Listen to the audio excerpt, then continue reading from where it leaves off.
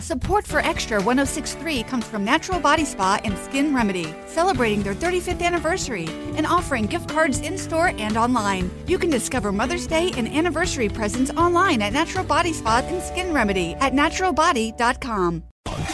Southern Sports Today proudly presents The Chuck Oliver Show. It's an inside look at everything college football. Now live from Atlanta, Georgia, it's time to talk college football with the reigning king of college football, Chuck Oliver, on Southern Sports Today. Ohio, the latest state where the fun police have decided enough. And they're probably right. Chuck Oliver Show on a Monday. I hope everybody's just having a glorious day. And I mean that. Start to your week, work week, whatever. We're talking college football is what we do. 2 hours a day. Done it since the beginning of the 14 season. Thank you for the blessing. Ohio. Latest state where the fun police have said no more. If you look at today's headlines, you will see that the state of Ohio has now become the 25th. Holy smokes. 25th in which the state gaming regulators have taken some degree of banning betting on individual NCAA player props.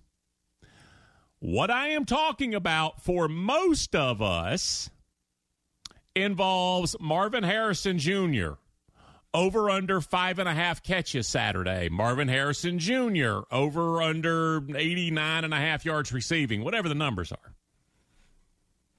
Individual NCAA player props. Now, props, that's short for propositions. It is an imagined thing that is not, you have a side. What side? Ohio State or Michigan? You have a total, Ohio State and Michigan. You have propositions, which are, hey, I propose this number that's not about the final score, really. This scenario, this scene, this possibility, the first player to score a touchdown in the Super Bowl. That's a prop bet, a proposition. And that is what has turned fantasy sports really on its ears. Over the last 5 years, let me go back, 20 years ago, 25 years ago, 30 years ago, I became serious fantasy, rotisserie, whatever you want to call it, baseball and football. I even played NBA basketball with USA Today one year, and I won the whole dang thing. I got a certificate on the wall from the 2000 NBA playoffs. Like, I won the whole thing in NBA fantasy sports. It was a new contest, and I figured out what the angle is, and some other people did too. You didn't need to have the best players because you got to pick a roster before the playoffs of anybody. Well, you got to replace a player who was on a team that got eliminated. Most of the other contestants just picked all the best players and then realized about 2 rounds in, oh my gosh, I'm only starting 6 guys instead of 10. I tried to pick some bench and role players from the 2 teams that would reach the championship. And so I just had regulars to plug in. I won the thing. Played all sports. The idea of giving somebody $250 in August, having a draft, and then waiting until February to get money, it's absurd. I live in a state where gambling's not even legal. Do you know what I did every Sunday during the NFL season? Like, during a timeout in the fourth quarter, I would look on my phone and say, do I think Cordero Patterson will have more than 1.5 carries over the final 8:53 of this game? I'm sitting in a state where you couldn't buy alcohol at all on Sundays until I'm like, restaurant? At a store? Are you out of your mind? I was a freshman in college. We went to Mardi Gras. There was a convenience store. I saw somebody on 7 a.m. on a Sunday morning buying a case. I was like, what? It's like, it's New Orleans, dude. So that's I can gamble in my state on my phone anytime I want. And you know what I gamble on mostly? Cordell Patterson over or under 1.5 carries over the final few minutes of this game. or Jalen Milroe, over 254.5 yards combined rushing and passing in the national semifinal game. That's all I bet. And you know where I make the most money? I'm telling you, I made a profit this past season, is halftime.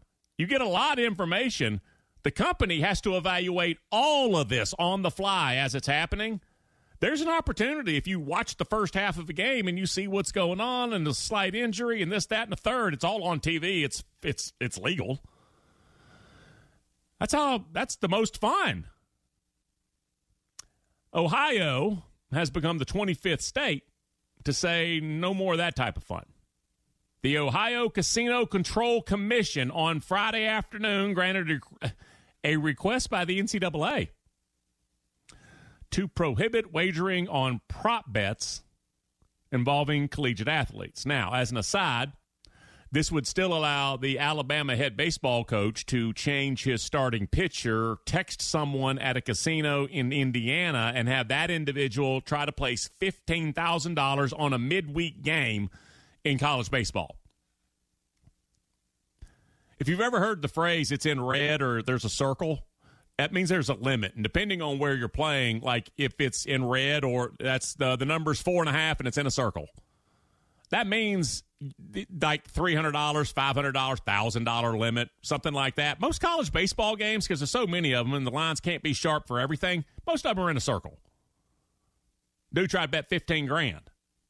So that's not addressed by this, but over under 4.5 strikeouts for the starting pitcher. Okay, and we're drilling down into what the issue is. The NCAA requested this of Ohio, and the state's gaming commission said right on. They have given any in-state digital or storefront sportsbook until March 1st to comply. This is, well, why did the NCAA petition Ohio? Because Ohio became the latest state, the end of 2023. Ohio passed a law. It's not that the NCAA says, oh, my gosh, all the Buckeyes, we got an issue. It's kind of the opposite. The state of Ohio passed a law at the end of last year that aims to ban anyone who threatens athletes with violence or harm from participating in sports gaming in the state. And that means that if you have interactions with players and you have any sort of aggression, any sort of anything, then you go on basically the blacklist. Facial recognition software, all that stuff, and you're banned. You're out. So Ohio passed this law. Governor signed it. NCAA saw that come across the ticker and said, they're next. So not only did the NCAA president, Charlie Baker, sign this statement of joy on Friday, so did the governor of Ohio, Mike DeWine, and the Ohio Gaming Control, basically, executive director Matt Schuler. Everybody, you had the NCAA, Ohio governor, and the gambling dude all agree on something. So that's Ohio, and they're now the 25th. When I say they're probably right, it's actually beyond probably. Individual NCAA player props are as easy a wager to corrupt as exist in sports betting. And corrupt means even inside information. Even like what we have heard is Keishon Butte. I got this punk. I've seen him on film. I know I'm going off Saturday. And then he doesn't. That means you have corrupted it. It's beyond probably. There is a pretty good chance we should enjoy NCAA player props while we can. Part of this is a result of a study among Power 5 athletic departments, and there's now 130-something of them. Hey, find me a number, please. I said it was 130, and then it was 31. Now it's 33, and it may actually be more than 33. I saw a number last week, like 36, 37. 27%, and that's Division I I was talking. 27% of Power 5 schools responded that they have had a gambling-related issue, either a player wagering or being harassed, versus 3% in 2019, before all the governors came off society. Essentially, every Saturday morning, we've looked at the daily fantasy numbers for college football, and what have you thought? That'd be so easy to fix. And yeah, it wasn't just me and you thinking that. It was the NCAA. It was the Gaming Commission in Ohio. It was the governor. It was the player. Like, you and I, we don't have this special brain that only our gray matter went there. And then most of us probably tacked on, and it wouldn't even change the outcome of who won or lost the game. I am going to pick a completely unrelated example. I literally spun the wheel of any college football game that took place in the state of Ohio last year. So all of this is just, it's like historical fiction. None of this happened. Except it all happened varying the wager. If we go back and look at college football standings last year, Kent State was having a very not good season. Kent State in 2024, remember their head coach had found a little bit of quick success, and then he lit out for Colorado. Week 3, Kent State beats Central Connecticut. That's the Blue Devils. They don't play actual, like, Power 5 or Group of 5 football. They play something else. That day, Kent State beat Central Connecticut 38-10. Until their final week contest versus Northern Illinois, they didn't win again. They didn't win before. They didn't win after. Going into the season finale against Northern Illinois, a team that needed to win to get to a bowl, a team that was way better regardless, a team that was favored by 20.5 points. Going into the season finale, Kent State's 1-10. Northern Illinois is 5-6 and pretty desperate. Kent State, as part of the reason they're not having a good season, is they're not good on the offensive line, and they've had 3 quarterbacks get hurt or benched, and they're down to 4. Devin Cargman. Devin Cargman was not a very big recruit the year before. Kent State had 6 3-star recruits in the previous class. He was not one of them. He's a sophomore who played a little bit as a freshman.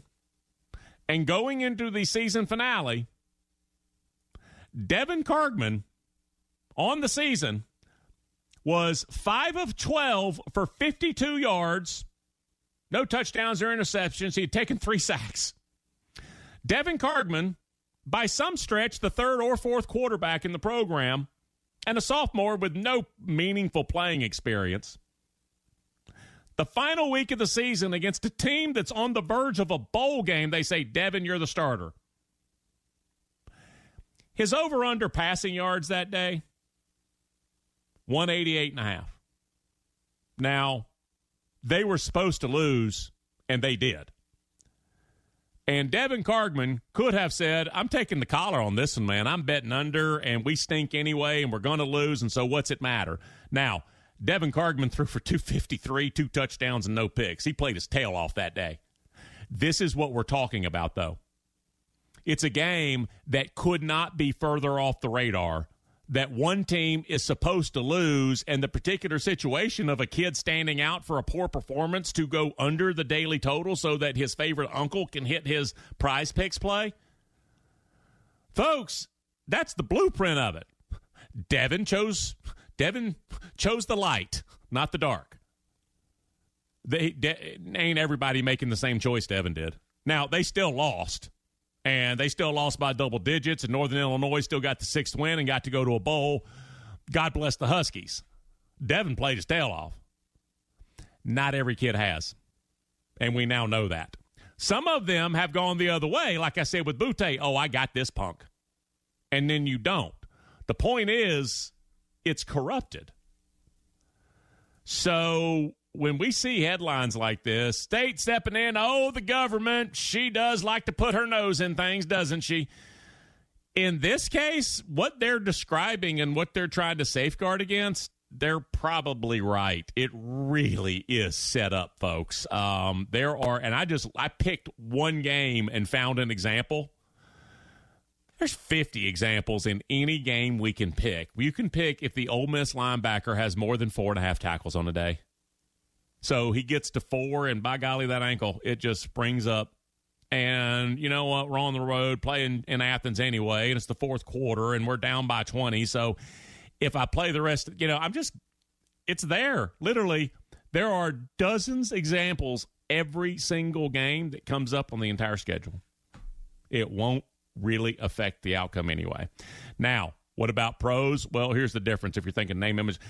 In the pro, they get paid now, so the college kids wouldn't know. Some college kids get some money. Every guy in the NFL gets a lot of money. So there you go. All right, we're going to take a quick break, come back, jump into it next.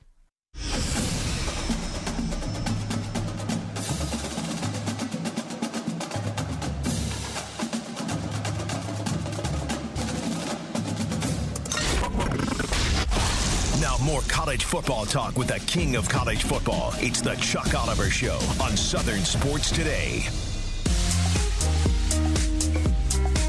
It is Monday on Chuck Oliver Show, and Shane Beamer, he found a different sort of way to make the budget balance. Or an extra little bonus. Man, we can have a pizza party. He's going to get, my understanding, and I'm not a contract attorney, my understanding is he's about to get $450,000 for the program, at least, will just fall out of the sky. Somebody's going to fly a helicopter over Columbia, South Carolina, the athletic director's office, and just push $450,000 out onto Ray Tanner's desk. Is he still the AD? Onto Ray Tanner's desk. The rub, he doesn't have a wide receivers coach now, I don't think. Kirby Smart making a couple of hires. This name was mentioned because two things. He's a recruiter, and he's coached wide receivers a bunch. But James Coley had been in Columbia long enough to, stay in the extended stay. I don't even know if he got one of those executive apartments. Well, that was too soon. And now apparently he's being hired by Kirby, and Kirby's also going down the street to hire guys. So James Coley was a name that was mentioned just because it made sense. And I'm supposed to say, but I never thought he'd leave after 45 days. 45 days.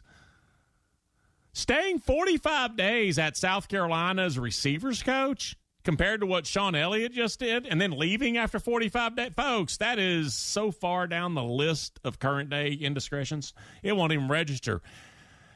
He's a good recruiter, folks. That's the reputation, and it's earned, and people want him. He's replaceable, and you get almost $500,000. Heath, how's your Monday? Nobody paid $450,000 to hire you away. I know, but we appreciate you anyway. Yeah, I mean, look, the reality on Coley is that don't ever let him call your plays because he's not good at that, but he does have a rep for being a pretty good recruiter.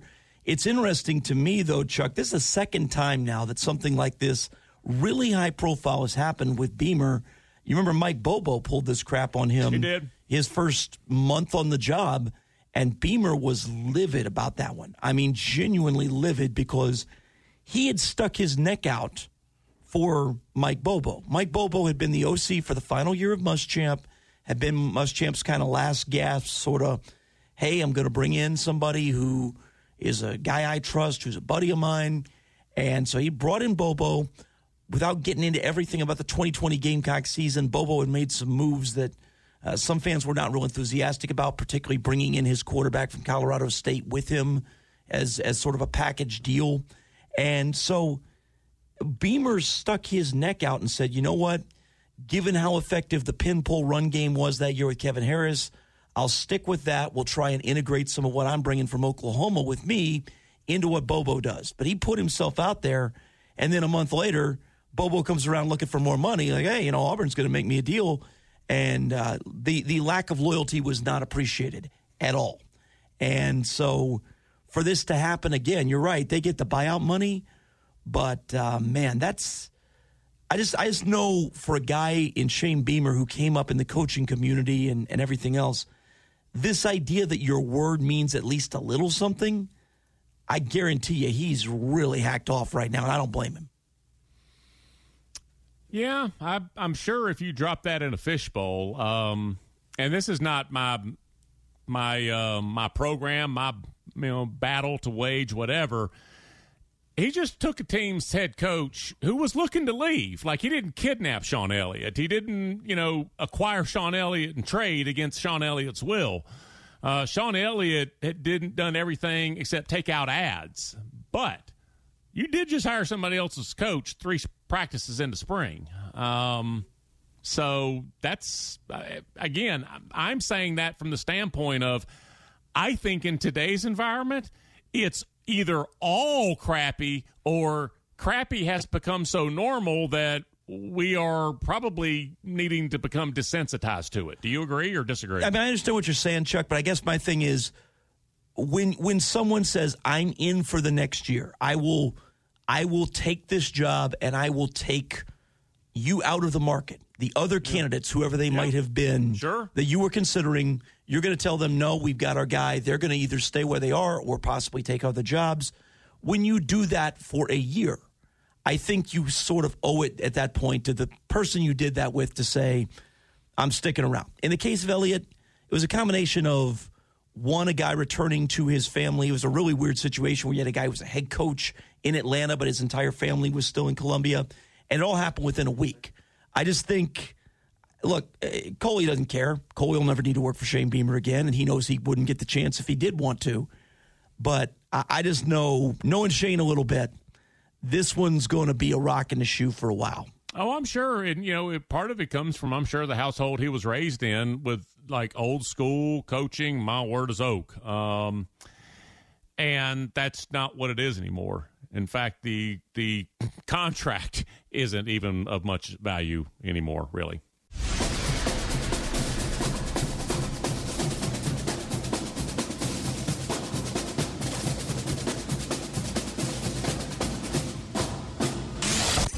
In today's fast-paced world, your business deserves banking solutions that are as dynamic and cost-effective as you are. Solutions like free business checking from LGE Community Credit Union, free online and mobile banking, no minimum balance required, plus no maintenance fees and dividends on your balance. At LGE, we're a smarter way to bank. See what's possible for your business at lgeccu.org. No monthly maintenance fees. Other service fees such as NSF, overdraft, wire, and stop payment fees still apply. Not all businesses will qualify. Membership eligibility and base savings account that keeps a $5 minimum balance required. Support for Extra 106.3 comes from Natural Body Spa and Skin Remedy, celebrating their 35th anniversary and offering gift cards in-store and online. You can discover Mother's Day and anniversary presents online at Natural Body Spa and Skin Remedy at naturalbody.com. Now back to Southern Sports Today and the Chuck Oliver Show. Kirby needed a couple of coaches, and I believe he's got a couple of coaches. Reports are that Kirby has opened the Rolodex and brought James Coley from South Carolina as the receivers coach there. Brought the receivers coach from South Carolina to Athens. It's a trip to Athens for James Coley. He was on Kirby's first staff in 2016. Also has gone down to Georgia Tech, hired a coach, Josh Crawford, who had been wide receivers coach at Tech and hired him to be running backs coach. It's not flying the space shuttle, but he hasn't done it before, so it matters. Just things to wonder about. Want to welcome on right now, talk all things Georgia senior editor, Dog Central's Graham Coffey. What's up, friend? How you doing? I'm doing well, Chuck. How are you this morning? No, nothing but good. Let's talk about Kirby and his new hires. Are they official? Josh Crawford from Georgia Tech will be the running backs coach, and James Coley is returning to Athens to coach receivers. Yeah, Coley seems official. I'm sure there's still some things to maybe sign or whatever, but that seems very much done to me. Crawford appears to be imminent. I think Kirby actually might be on vacation, so I'm not even sure if he's met with Crawford face-to-face yet, but it seems like that is the way this is trending. So, I would be surprised if that doesn't get done. Tongue Dogs, Graham Coffey again, senior editor of the Players Lounge, Georgia. Let's talk about Josh Crawford. In particular, I said he had not coached running backs before. I don't think he had. What is the thought on Josh Crawford as far as him being the hire, and does that really matter? Well, I think he played running back in college. I know he's a Morehouse grad, so that helps. You're talking about a guy who was an offensive assistant across lots of the best high school programs in Georgia for a decade. Yep. I'm sure he understands, the position of the running back in the offense and all that. You saw Brian McClendon. He was a running backs coach at Georgia at one point, ended up a receivers coach later. So I don't think it's a huge concern, especially at Georgia with some of the seasoned guys they have on staff. I'm sure they'll get it figured out. But I think you hire him for his relationships in state and his recruiting ability, right? Yeah, it's the same thing, and we talk all the time that those are the two positions, wide receiver and running back, that a lot of times there are guys who will hire, head coaches who will hire strictly recruiters to those spots. So that is what we're dealing with Georgia right now. All right, Graham, let's talk about Dell McGee specifically, just the last word as he is now out the door. Anything about him that is particularly difficult to replace? I know he's elite as a recruiter, and Kirby obviously has brought recruiters in, but anything specifically about Dell? I think Dell was just this incredibly calming influence on that staff and on the players. Like you talk about just relationships and as cliche as it sounds, like coaching people instead of players. Dell McGee was that guy. He spent nearly a decade at Carver Columbus High School and worked in some tough areas and, really, really knew how to reach some of those kids and, help them kind of get where they needed to be in the classroom and kind of smooth things over at times when maybe guys wanted to transfer or something like that. So I believe that's what you're replacing with Crawford. And Dell had all these relationships across Georgia. And I think Dell being on staff, Kirby is the son of a Georgia high school coach, but he wasn't a Georgia high school coach himself. And I think that having a guy like Dell on staff who sort of led this credibility to all of the things that were going on in the Georgia program was really helpful in recruiting at times. And I think that they're hoping Crawford's high school experience can kind of come in and do some of the same things and create the same level of trust between UGA and the high school programs in the state. Couple more minutes. Graham Coffey, senior editor of the Players Lounge, Georgia. Also, if you're online at dogcentral.com, that's Graham's deal too. All right, let's talk on-field secondary. Start at safety. Tell me who the two starters will be for the 12 games, and then go out to corner. Ooh. All right. Obviously, Malachi Starks is going to be one of your starters at safety. I think by the end of the year, you're going to see KJ Bolden back there. I think he's too good not to play. Sounds like just from a mental side of things, which is really always the question with these young guys, that he's moving in the right direction. Yep. Spring practice is going to be big for him, though. If it's not him, then, I guess it's Ja'Cory Thomas or David Daniel, one of those guys. But Bolden's got the big ceiling, and you want him playing by the time you get to, I think, your swing games and that schedule on the road. Corner, there's so much talent in that room. Ellis Robinson was just a very, very impressive guy during bowl practice. You kind of look at what's going on there. There's so much talent. I think Dalen Everett, holds on to one of those jobs, but it is going to be really interesting to see which of the former, multiple five-star guys at corner ends up across from him. And I think you're going to actually maybe see Georgia play more than one guy. My favorite, truthfully, is Daniel Harris. We saw some of them in the Orange Bowl. They don't make a lot of guys that are 6'3" with a 6'6" person's wingspan that can, run with boundary receivers in the SEC, and he is one of them. So the interesting part is what happens at that star kind of slot corner position. I think they would like Jonel Aguero to take that job, but you've got Julian Humphrey on your roster still, who really looked good in that Missouri game last year before some injuries kind of slowed up his season. Like, they have more guys that, probably need snaps than they have positions to play him in, so it'll be very interesting to see how that shakes out. And last thing I want to ask you about is I saw when A.J. Harris got in the portal, and there was another corner that got in the portal, and then I started hearing all kinds of names. All the corners are going to portal out. You mentioned Daniel Harris and Julian Humphrey. Did they both jump in the portal or were about to or thinking about it? But they're both in the program, and you mentioned both of them, one at star, one at corner. The coaches had to re-recruit them. I mean, that's the classic story. Talk about those two kids individually, please. Yeah, absolutely. You're correct. There was both of those guys at different points in times in the month of December and early January put out tweets saying, I am going to enter the transfer portal.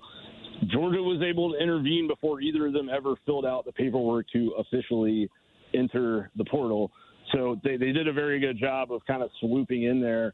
Humphrey was a five-star recruit, right? I mean, Georgia was able to flip him from Florida when Dan Mullen got fired there. He was kind of part of what would have been Mullen's last full class at UF, and he was the highest-rated recruit in that class when Georgia was able to swing him over. Like, he's a Houston kid, national recruit.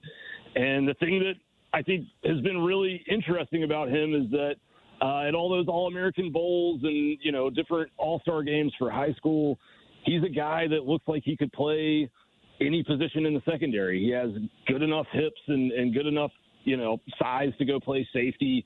I think Georgia would like to see him a little more physical with his tackling, a little bit more, sound with his tackling before they put him somewhere kind of in the middle of the defense. I think that's why you've seen him sort of come up as a boundary corner. And then Daniel Harris, Georgia's last recruiting class, the 2023 class, they signed a couple five-star corners. They've got Dalen Everett. They have Ja'Cory. I forget. There was a kid from Florida who I can't even remember anymore who transferred out of the program already. But there's all these guys, and he's kind of the four-star that's the least highest ranked of any of them. He might end up having the best tools of all the guys they brought in that class. Like, he is a legit 6'3", like we talked about. I mean, he can run. And basically it came down to, he was talking about transferring prior to the Orange Bowl and felt like he wasn't going to get snaps at Georgia. And all of a sudden he's not transferring anymore, and he's playing, kind of with the starters in the Orange Bowl and was rotating a lot in that game. And so it seems to me like Georgia got to a place with him where they could either play him or lose him, and they decided to play him. And honestly, historically speaking, a lot of times Kirby says, okay, go on down the road in those situations. So I think they really, really like his talent and his ceiling. Last thing, and this is just off field, just in general, does Georgia pay recruits, or do they pay guys who are on the roster and now we can make some deals? Because there are two competing philosophies here about, are we paying grown men or are we paying high school seniors? Georgia pays their stars. I had a conversation with someone close to the program during the kind of end of the recruiting cycle. And I was like, where is all the NIL money going? Right. Like, cause at that point in time, it looked like they weren't going to land KJ Bolden and some of that. And that was my question. And the answer was, we got to pay our stars. There was talk of Michael Williams maybe leaving the program at one point. That didn't happen. I think Georgia is more concerned with retention than accumulation. And Georgia, I think one in the hand is worth two in the bush, right? If you've got guys that you can play snaps and that you can trust, they're going to definitely put their NIL resources there, and especially to the players that are doing things the right way. Georgia's had guys that have kind of, tried to leverage them from an NIL standpoint who have been in the program for a year or so, and they'll let those guys walk before they're going to, spend a bunch of money to not take a PR hit or whatever you want to call it on social media about people, tweeting about a former five-star transferring. Like, everybody in that program is a former blue chip recruit. You're going to lose some of them, but I think the key for them right now is let's get these guys into the program. And if we get a year of evaluating them, I think they feel pretty good that they're going to choose to keep the right ones, and they're going to let some go, but they're going to get the best out of that 25-man to 30-man class that they got on campus. No, Dylan Raiola would have been a really expensive second, third, or fourth team quarterback. Ain't no doubt about that. He would. Yes. Same with the kid from UNLV that was committed for 5 minutes there in December.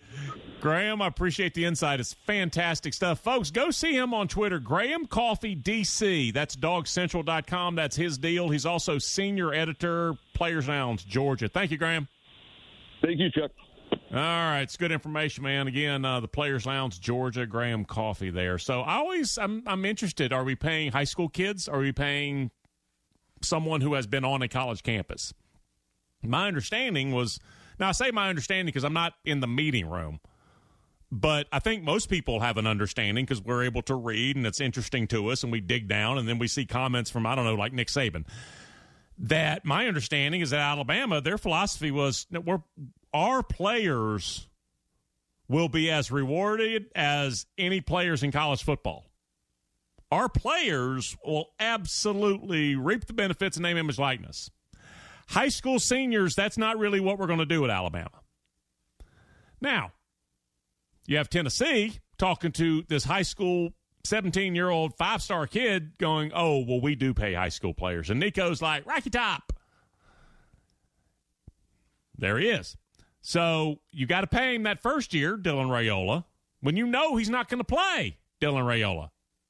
Nebraska's like, not only can you play, but maybe they desperately need improved quarterback. You see where all this goes, folks.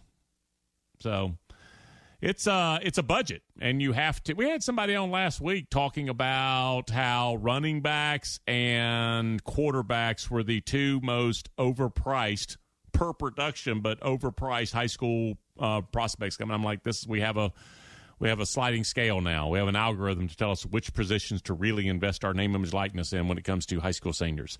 So that is the reality. At one point, college freshmen couldn't play. So now high school seniors can make millions. We move on. It's okay. We're going to break right now. Come back. We will wrap up Hour 1 next.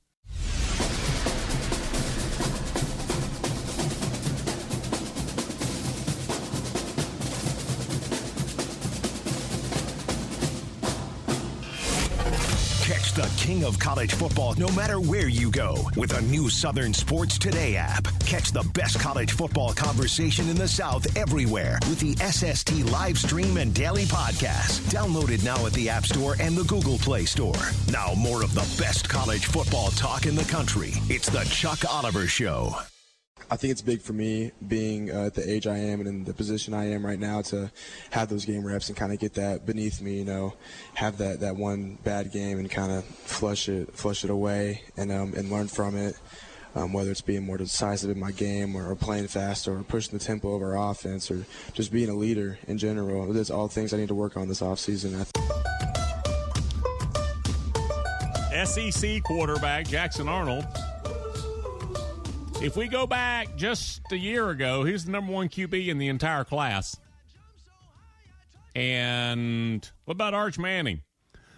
Jackson Arnold was the number one quarterback in the class. And top 5 or top 3, he elite prospect, overall, every position, everywhere.